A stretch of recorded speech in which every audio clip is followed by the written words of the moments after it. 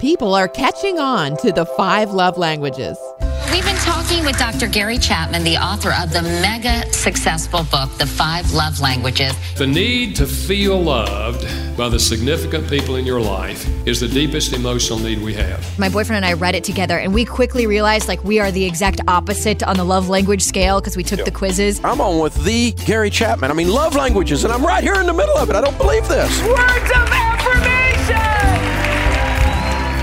Get ready for some challenging questions about marriage, family struggles, single life, and the love languages. Today on Building Relationships with Dr. Gary Chapman. I miss my wife and trying to do everything I can to make things work.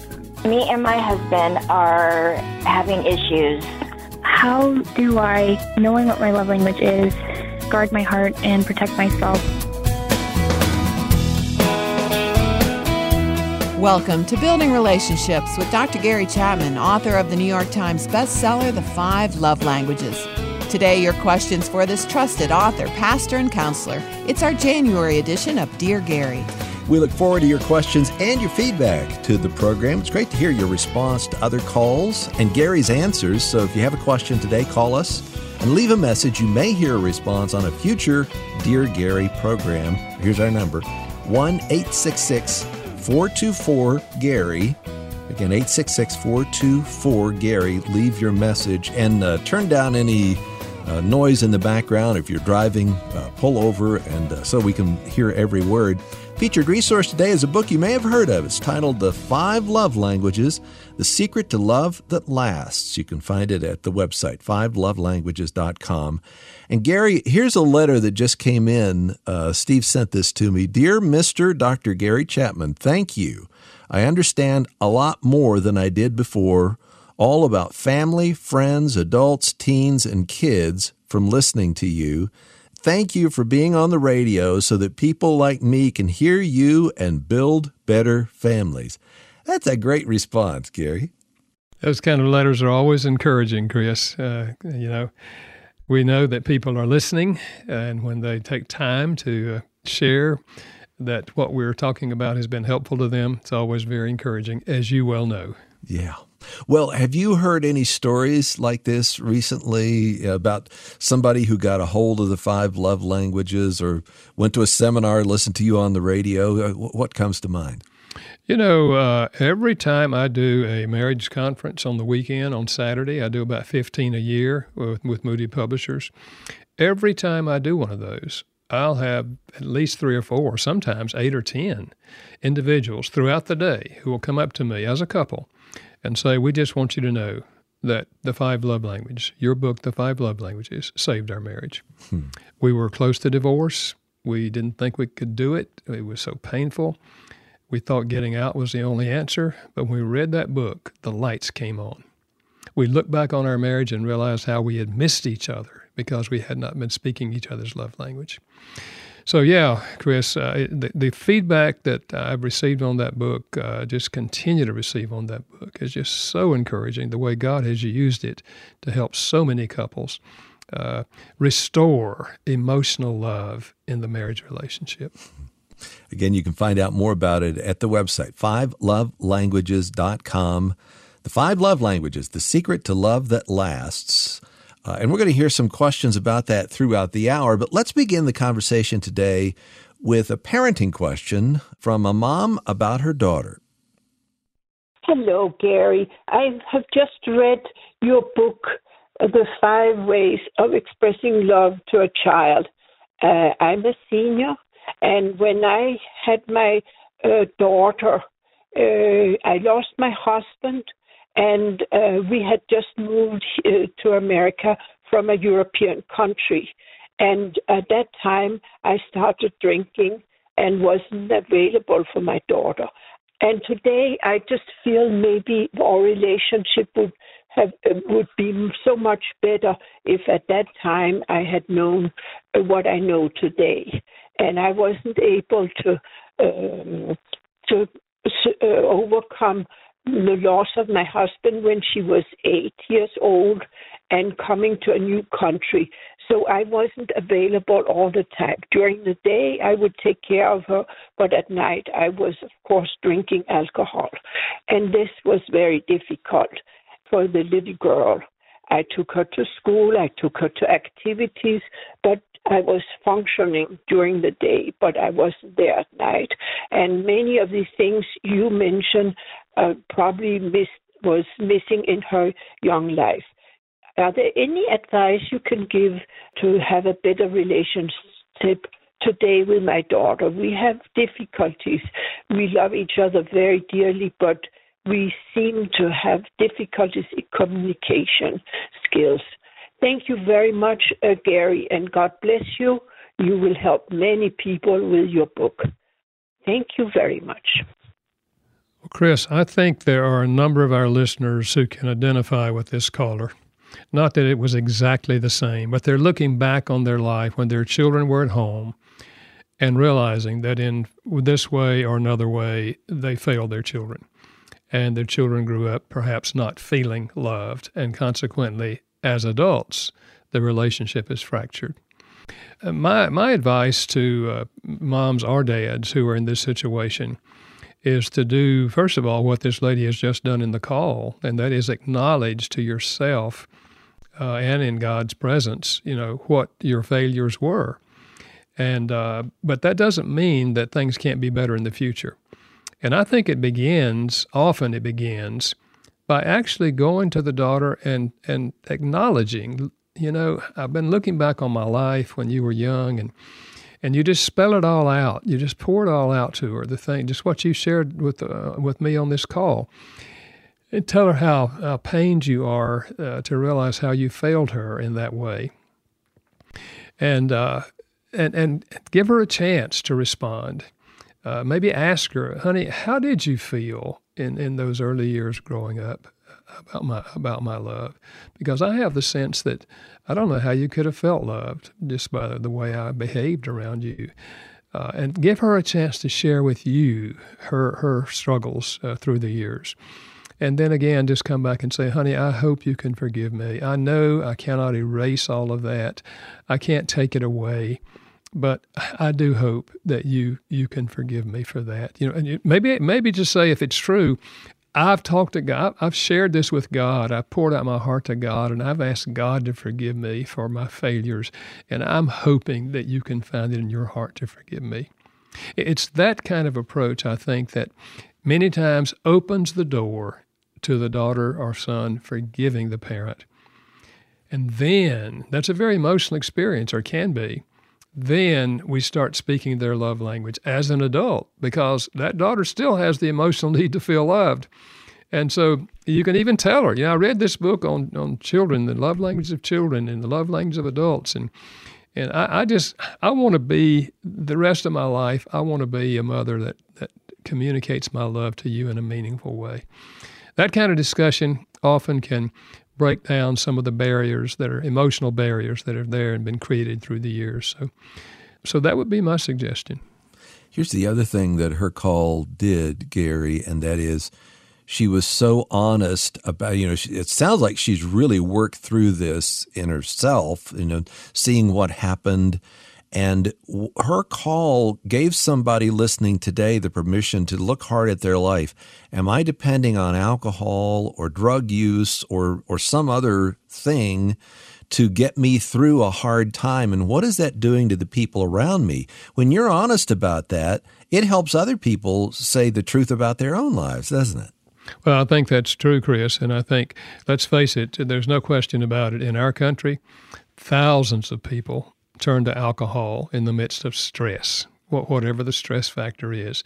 It's their kind of relief, But what happens is, of course, it affects negatively the relationships in the family, always affects them negatively.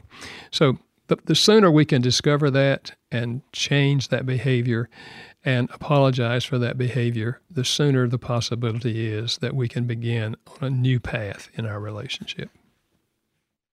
Our program is Building Relationships with Dr. Gary Chapman, and this is our Dear Gary broadcast for January. We'd love to hear your question for Dr. Chapman. Call today and leave a message. The number is 1-866-424-GARY. This is not a counseling line. We won't call you back. But if you'll keep your question as brief as possible, we'll try to address it here on the program. Call 1-866-424-GARY. Our featured resource is the book that started it all, The 5 Love Languages, The Secret to Love That Lasts. Perfect for Valentine's Day, by the way. You can find out more about it at 5lovelanguages.com. That's 5lovelanguages.com. Now, here's a husband who's struggling to keep his marriage together. Hi, Gary. I've read a lot about your 5 love languages, and I just want to know, I miss my wife and trying to do everything I can to make things work, and she feels like she doesn't feel that anymore, like she doesn't want to feel this way, but she does, and I'm trying to do whatever I can to make things better. I feel so disappointed in myself when I'm trying to do better for me, my wife, and our kids. And I know I've lost a lot because I've been working a lot and haven't been focusing on the right things. And now I'm barely, starting to do that. I asked her to come and go to counseling for the both of us. She's willing to do that. I'm just so afraid, and I just want to know what will be my last hope. What else can I do? I want to try everything. I would love any advice you can give me. Thank you so much. Bye. Well, I appreciate this caller, and I think as a counselor through the years, my heart goes out to him because these are the kind of people that have sat in my office through all these years. I'm encouraged by what I think he said, and that is that his wife is willing to go for counseling. That's good because having someone outside the relationship help both of you understand each other and identify the problems in the past and learn how to apologize and forgive each other for those is a part of the process. It seems to me that he has read the 5 love language book and realizes that he hasn't spoken her love language through the years, and consequently she hasn't felt loved. And she probably has feelings of it's not going to work because her love, what I call the love tank, is empty. And so often it does begin with a confession and an acknowledgement of your past failures. But also a discussion of the love languages would be helpful. If she hasn't read the book, I would just maybe ask her to read the first chapter or two and let you know what she thinks about it.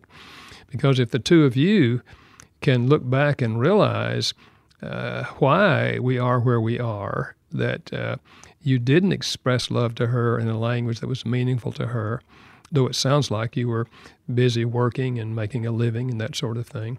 But I think a discussion like that can be helpful, but a counselor can help you do that. So I'm really encouraged that you propose that to her and she's willing to go with you for counseling. Because any counselor can tell you when couples come and are open with the counselor and open with each other, they can learn how to deal with past failures. They can learn how to change behavior, and marriages can be reborn. I hear that regularly from folks that I've counseled and folks that others have counseled. So there is hope. And so I know it's hard. I know you feel like maybe it won't work, but don't give up. And as long as she's open, you keep working on changing yourself and loving her in the right love language. And chances are God will use your behavior to influence her in a positive way. The quote in that call that struck me is, "I'm so disappointed in myself." Yeah. And I think men and women, but especially men, that the regrets of the past can get you so stuck that you don't move out of it, or you feel like, well, it's hopeless and I'll never be able to make up for, the things in the past. So disappointed in myself can be a good motivator, though, can't it? I think it can, Chris, and I think, when we realize that, I think the first step is just to pour out our heart to God, and acknowledge to God, that we failed, because it's His Spirit that's touching us and helping us realize how we failed. And so coming to God rather than running away from God. Sometimes people feel like, well, God wouldn't have anything to do with me. I'm so bad. No. He sent Christ to die for us while we were still sinners, the Bible says.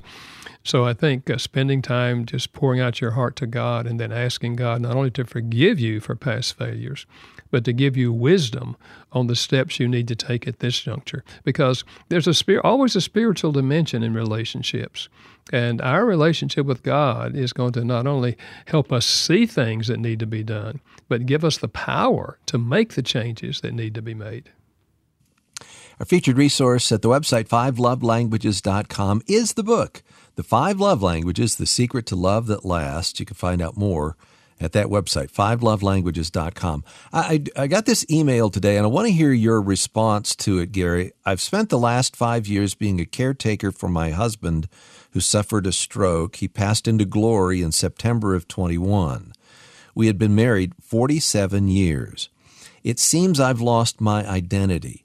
Wife, pastor's wife, caretaker. So I'm at loose ends and confused. I miss him and grieve for him, but I'm relieved that he's free and healed.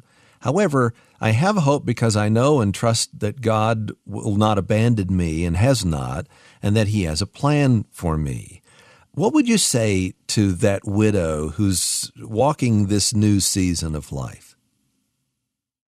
Well, first of all, I would commend this lady for her faithfulness to her husband, caring for him when he needed her. You know, in marriage, we never know which of us is going to be sick or come down with some dreaded disease. And one of our commitments is in sickness and in health. And you will never regret having been a caregiver for him, however long that was before God took him home. I do think, obviously, you're in a different stage of life now. Whenever we lose a spouse, we move into a whole different framework of life. And having invested a lot of time caring for him, and now it's normal to be asking, what do I do now? Because I've invested basically my life for however long with my husband. I think as long as we're alive, God has a purpose for our lives. And as a pastor's wife, you know, you served in a role as a pastor's wife at one juncture along the line, and God used you, and God used people in your life also to encourage you. So I would say reach out, get involved if you're not already in a women's group, not necessarily a support group, but a women's group that has Bible study and open conversation with each other, because you need others to walk with you in this journey. And perhaps there are widows who also are going through something similar to you. Maybe they're further down the road than you are. But I think reaching out to other ladies and letting them be a part of your life, and also asking God to show you, where should I be investing my time and my energy now at this juncture of my life? Because life's meaning is found in serving others. Remember what Jesus said about himself? I did not come to be served. I came to serve and to give my life a ransom for others. So you've been serving your husband. Now God has other people, other situations where you can serve him. So developing your relationship with God, being open and honest about your feelings, because you're not going to surprise God by whatever you say to him, and just make this a time of spiritual growth and social or relational growth as you meet with other ladies. Those are my thoughts. Many churches have grief programs. Grief Share is a popular one around the country. And you and I both know Miriam Neff. She has a website, widowconnection.com, where there are lots of resources and then just story after story after story. So that connection can be had, but, you know, and you can do it online. I think it's better face-to-face, telling your stories with other people. So another couple of things to add to what Gary has just said. This is Building Relationships with Dr. Gary Chapman. I'm not going to play our next caller's voice because she asked us not to, but the question was about same-sex marriage, and it's not whether or not to go to the wedding. She's already made the decision, I can't go to the wedding. I just don't feel like I can be a participant in this. But I love it's an extended family member. I love her, and I want to show love to her. And at the time that she called, Gary, she was about to have a meeting with that family, which has already happened. But what would you say to a person who says, I'm going to go into a conversation with an extended family member who's going to be in a same-sex marriage, and I need to say, I can't attend, but I love you? What would you counsel in that situation? Well, I think that is the position that most Christians come to when a family member is marrying someone of the same sex. We do love them. God loves them. God loves all of us. But I think we don't want to violate our commitment to what we believe the Bible teaches about that topic. And so to say, honey, I want you to know I won't be able to attend because I feel like I would be affirming, this decision that you've made. But I want you to know that I love you. And anything I can do for you along the way, I certainly want to do it. And I hope you understand that. And if the other person knows you well and knows that you have a commitment to Christ, and you do that in a loving and kind way rather than a condemning way of preaching to her and saying harsh and mean things to her, that doesn't help at all. But to just be open and honest about where you are with your beliefs and why you can't attend, but that you do love her and want to be there for her in the years that are ahead. To me, that's the best approach for a Christian to take in that setting. Knowing that there may be pushback then, well, if you love me, you just come. You just be here. Why can't you? Yeah. And then you can get into that argument, which it sounds like what you're saying is you can just kind of quell that and be able to say, but I'm telling you now, I can't. My convictions say I can't do this, but I want you to know that I love you and I want you in my life, right? Yeah, and I think, Chris, it has to do with the spirit in which you say that. Rather than a condemning spirit, it's an open spirit, an honest expression of your heart, and that you're even pained to see that this is what they're doing, because it is. That's where you are, and I think most of the time the person who is getting married will accept that, and will not pressure you or try to make you feel bad for not doing it. Yeah. So that's a couple of really, really important things that we're dealing with, but we're also dealing with more marriage questions. And this is from a wife who is dealing with a recurring problem with her husband. Hi, Gary. I just wanted to ask you, me and my husband are having issues on him controlling me and trying to be my boss. How do I get through that? We've been together for 25 years and been married for 16 years. So I was just wondering what I could do about that. Thanks, Gary. You're amazing. Well, this is a rather common problem in marriages. Sometimes it's a husband, sometimes it's the wife who has a controlling personality. That is, their basic lifestyle, their basic pattern in the relationship is to take charge, to make decisions, and if the other person doesn't agree, to try to talk them into it, and if they don't agree still, they do it anyway. And consequently, the person to whom they're relating, whether it's marriage or a friendship, feels that it's not a team here. They're a dictator. They make all the decisions. They expect me just to say yes, and it's very painful emotionally being married to someone who is a controller and expresses that personality in the marriage. It makes the other person feel like a child. They control the money many times in a manner that the spouse has to go and say, may I have $5 to do this?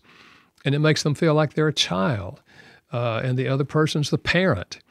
So typically, this kind of personality doesn't just change on their own, and you're complaining about it to them typically is not going to help them. Because they're a controller, and they will just continue what they're doing and try to convince you that you're the one that's wrong. I would suggest this. Tell them that this is a severe pain in your heart. Share your feelings with them and say to them, I am going to see a counselor to try to get help for me. I would like for you to go with me, but if you don't, I'm going for counseling. Sometimes when you take that stance and you actually do go for counseling, they will be more open to going with you for counseling. If not the first time, maybe the second or third time you go to see a counselor. And a counselor can also help you process your own emotions and talk about what else you might do that will be helpful rather than harmful. See, by nature, we just fight back. Someone who's controlling us, we complain about it, we call them a controller, we say negative things to them about their behavior, and that just pushes them away as far as the relationship's concerned. But you going for help, if they're not willing to go with you, would be a first step in the process, in my opinion. If you enjoy our program, be sure to visit our website, 5lovelanguages.com. There you'll find out more about Dr. Gary Chapman, his New York Times bestseller, The 5 Love Languages, which is our featured resource, and you can hear a podcast of the program. Find out about your love language. If you enjoy our Dear Gary broadcast each month, jump in with your question or comment by calling us at 1-866-424-GARY. I know we have a lot of singles who listen to this program. Thank you for that. Here's a call about singleness and the love languages. Hi, Gary. I'm a single adult, and my question is, when, as a single person, you know what your love language is, and you're trying to pursue another individual that God is calling you to be with, like, for instance, my love language is physical touch, and I obviously don't want to lead with that because that can obviously send the wrong message. How do I, as I'm dating, knowing what my love language is, guard my heart and protect myself, trying to find the right person, but knowing that physical touch, that being my love language, could be used against me, but also can be such a good thing also. I guess it's a loaded question, but how do I navigate trying to find that person that God's calling me to, guarding my heart, but also knowing that my love language, which is a very good thing and a wholesome thing, you know, how do I navigate that, I guess, is my question as a single person. Yeah, I think that's an excellent question. I would say if the person you're dating, and it seems that you've dated them for a while, has not read the 5 love languages for single adults, I would ask them if they would be willing to read that and let you know what they think about it. That is, let the concept of love languages, let them discover it as they read the book, and then let them take the quiz so that you learn what their love language is, as well as letting them know what your love language is. And then you talk about what are appropriate touches. Because if they know that your love language is physical touch and you've discussed it and maybe their love language is words of affirmation, then fine. You focus on giving them words of affirmation. They focus on giving you appropriate touches. But you have to explain to them what appropriate touches are. Because, again, we're individuals. We have different ideas on what appropriate touches are. But you're the one who sets the guidelines on what those appropriate touches are. And let them know your convictions in terms of, not being involved sexually before marriage, so that they know that and you know that. And if they go beyond what you consider to be appropriate physical touches, then you need to let them know that they've gone beyond the bounds, and we can't do that again. And you can forgive them, for maybe pressing too much a time or two. But if they continue to press you to move into a sexual relationship that you do not want to do, then to me that's a sign this is not the person you want to marry. Anyone who would violate what they know to be your convictions about the sexual part of relationships is not a person that you want to marry. Because if they would do that before marriage, they will also violate you after marriage. So you're looking for God's plan and God's will. I think that approach will help you determine whether the person you're now dating is a person you should continue with and may be the person God has for you, or whether it's not, and the relationship should be broken. It's really interesting to think about this, and I commend her for knowing this, as an adult, a single adult, knowing this about herself and asking this deep of a question as she gets. I mean, I think that's fantastic, don't you? Absolutely. It shows real insight into what physical touch is all about and what the love languages is all about. So, yeah, I'm glad that she's asking that question, and that's why I think, again, communicating about love languages with each other, and especially letting the person she's dating not only know what her love language is, but also letting him know what the boundaries are. Yeah. Let me follow up then. Okay, so you are a young single woman, and you're in a small group, or you're, singles group at your church, and your love language is physical touch. You are more apt to come along someone and put your hand on their shoulder, or stand close to them, because this is how you're made. Other people are made differently.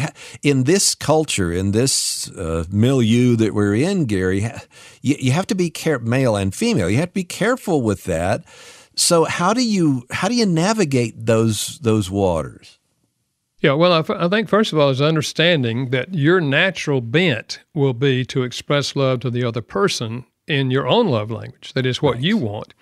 And so consequently, you would more freely, as you said, pat them on the back, or, touch them in what is an appropriate way for you.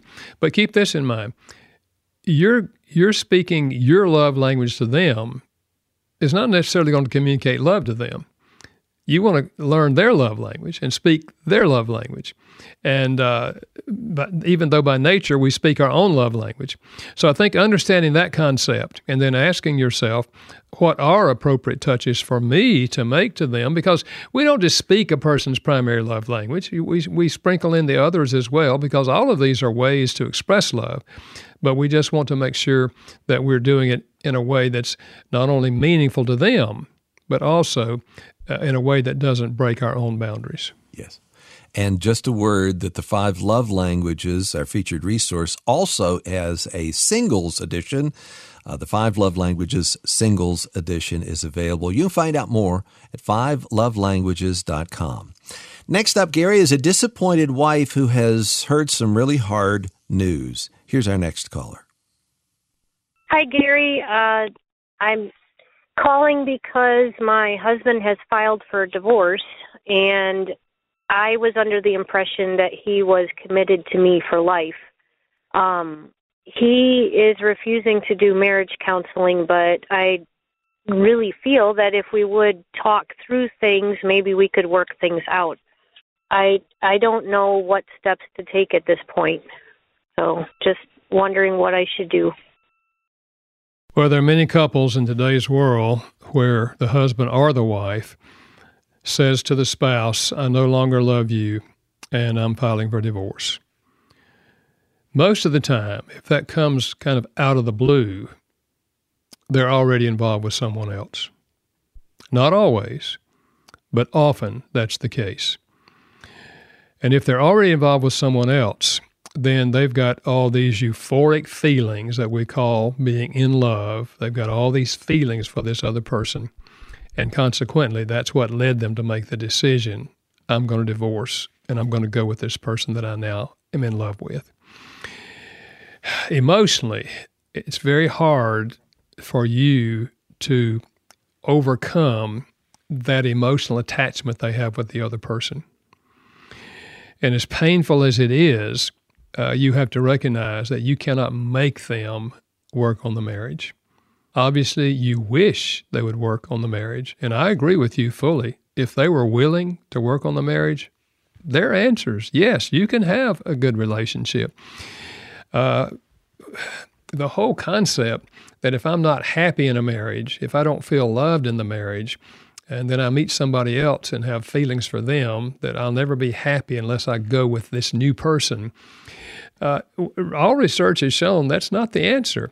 The divorce rate in second marriages is higher than the divorce rate in first marriages. The answer is not running. The answer is learning. Learning what we're doing negatively impacting each other and then learning to speak each other's love language, learning how to work as a team in the relationship. Marriages either grow or regress. And we grow when we're working on our relationship. We regress when we just let things happen. So I'm very empathetic with you. It's one of the most painful things a person can experience when a spouse says, I'm going to divorce you. And we can't keep them from doing that. It takes two people to resolve things and work on the marriage. It only takes one person to create a divorce. So I would think that you would find it helpful to find a Christian counselor who can talk with you and listen to you and help you process the pain that you're going through right now. And I would let your spouse know that you still love them, you want to work on the relationship, and that you will be praying that God will help them have that desire, even if they do divorce you. Because many times, if the person's been involved with somebody else and then they get married, and they're going to come down off that high sooner or later. And sometimes they realize it and want to come back. But at any rate, it's a very difficult and very painful experience. So don't put yourself down. If you recognize your failures, certainly you can apologize for your failures. They may say, well, I'll forgive you, but I'm still going to divorce you. When they've made up their mind and they come to the point where they actually tell you they're going to divorce and they actually take the steps to legally do that, there's not a whole lot you can do that will make them turn around. So you just need some people that will walk with you through this process and pray with you that God may touch his, in this case, his heart before he does that. This is Building Relationships with Dr. Gary Chapman, author of the New York Times bestseller, The 5 Love Languages. That's our featured resource. It's subtitled The Secret to Love That Lasts. Again, you can find out more at 5lovelanguages.com. Again, if you'd like to ask a question of Dr. Chapman, 866-424-GARY. I mentioned a little earlier, if you're in the car, pull over so that we don't get the road noise. In this next call, you're going to hear some of that, but I'm so glad that our listener called in. You can hear the depth of his question after a big change in his life. Hi, Dr. Chapman. How are you? My biggest question is, me and my wife are two different cultures. She's Mexican, I'm white. I'm from Alabama, she's from California. We just moved out to California here recently, and it seems like whenever we got out there, her personality changed from when we were in Alabama. And it seems like she don't love me anymore. She don't want to be with me anymore. My biggest question, Dr. Chapman, is how do I stay positive and try to make this relationship, not make it work, but, I want it to work. We have 2 children, and I want to be together with her forever. And I just need to know, how do I stay positive to make this relationship work and keep doing my love languages and what all I need to do to stay positive, Mr. Chapman. And I would love your input, sir. Please get back with me. Thank you so much. I'm glad this caller took time to share this desire to work on the marriage with us. It's always a Christian thing to want to work on the marriage. And apparently he already is aware of the love language, probably already knows her love language. I would say continue speaking that to the best of your ability. Ask your wife if there are things in your life and your relationship with her that need to be changed or that were a factor in bringing her to the place where she's saying she doesn't want to work on the marriage. She probably does have some things there. She may have shared them. She may not have shared them. But to ask her, where from your perspective have I failed in our relationship? Because I really want to be the husband that you would want to have. So opening yourself up to what comments she might have and then asking God to help you make changes that may need to be changed. Again, you can't make her turn around, but you can let her know that you very much love her.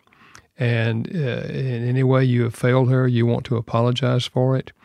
I think if she would go with you for counseling, that would be probably the most positive thing that could happen, because there, with a third person, a counselor, you can come to understand her better, she can understand you better, and the counselor can help you take steps because a relationship doesn't just get better with the passing of time. It gets better when we are understanding ourselves and understanding the dynamics in our relationship that have brought us to this place, and then being open to make changes. And since you've moved back to California, which was her home, it may be that she has old friends there whom she perhaps dated in high school or something else that she's reconnected with and with whom she has a cultural identity. And this is pulling her to think, I'd be happier with this person that I dated in high school. So that may be a factor of what's going on here. Again, if she would go for counseling, a counselor can help discover that and can help her walk through that.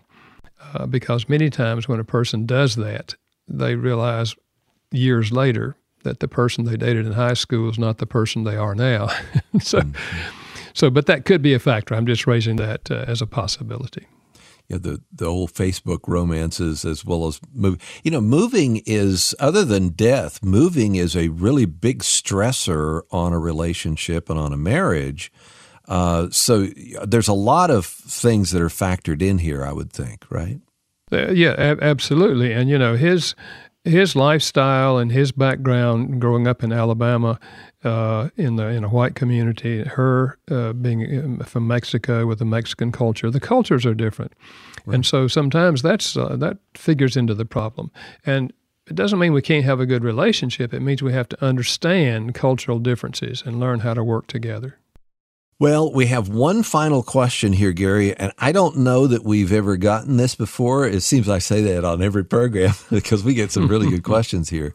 But our final call concerns the love languages, but there's a spiritual twist to the question. Hi, Gary. I just want to say God bless you and your ministry. Me and my wife have read the 5 love languages for married couples. When I was single, I read the single version, and I just really thank you. I'm very grateful and thankful for your ministry. My question is, in the realm of these 5 love languages, I know our Lord Jesus, he said that to die for another, to die for one's friend is the greatest love. And so my question is where does the love of Jesus fall within these love languages? Thanks. Have a wonderful day, Gary. God bless. That's a question that led me to write a book called God Speaks Your Love Language. Because people kept asking me, what is Jesus' love language? Or what is God's love language? And we know Jesus is God, because he said, you've seen me, you've seen the Father. We're one. So it is a question, I think, that will come to the mind of Christians when they think about the love languages. And what I discovered is God speaks all 5 love languages fluently. In the Old Testament, you'll find them. And in the New Testament, in the life of Jesus, you'll find them. Jesus expressing all of these love languages. Let's face it, if we're made in God's image, it would be logical that God would speak all these languages that make us feel loved. So I don't think God has a primary love language, but I think you read the Scriptures, you'll see all 5 of them being expressed by Jesus, all 5 being expressed by God in the Old Testament as well. And here's another factor, just for your information. We tend to be drawn to Christ because of seeing him speak our love language. For example, physical touch people, if this is their love language, they will likely have a very dramatic conversion experience. It'll be like Saul on the road to Damascus. I mean, you hear people say, I was just sitting there in church and I heard this song and all of a sudden I started weeping and my body started shaking and I knew God was speaking to me. Well, not everybody has that kind of experience. But if physical touch is your language, you probably did have that kind of experience if you're a Christian. So just an insight on that. And then once we become Christians, we tend to express our love to God most often, most naturally, in our own love language. So if physical touch is our language, we're the ones that just freely raise our hands when we sing.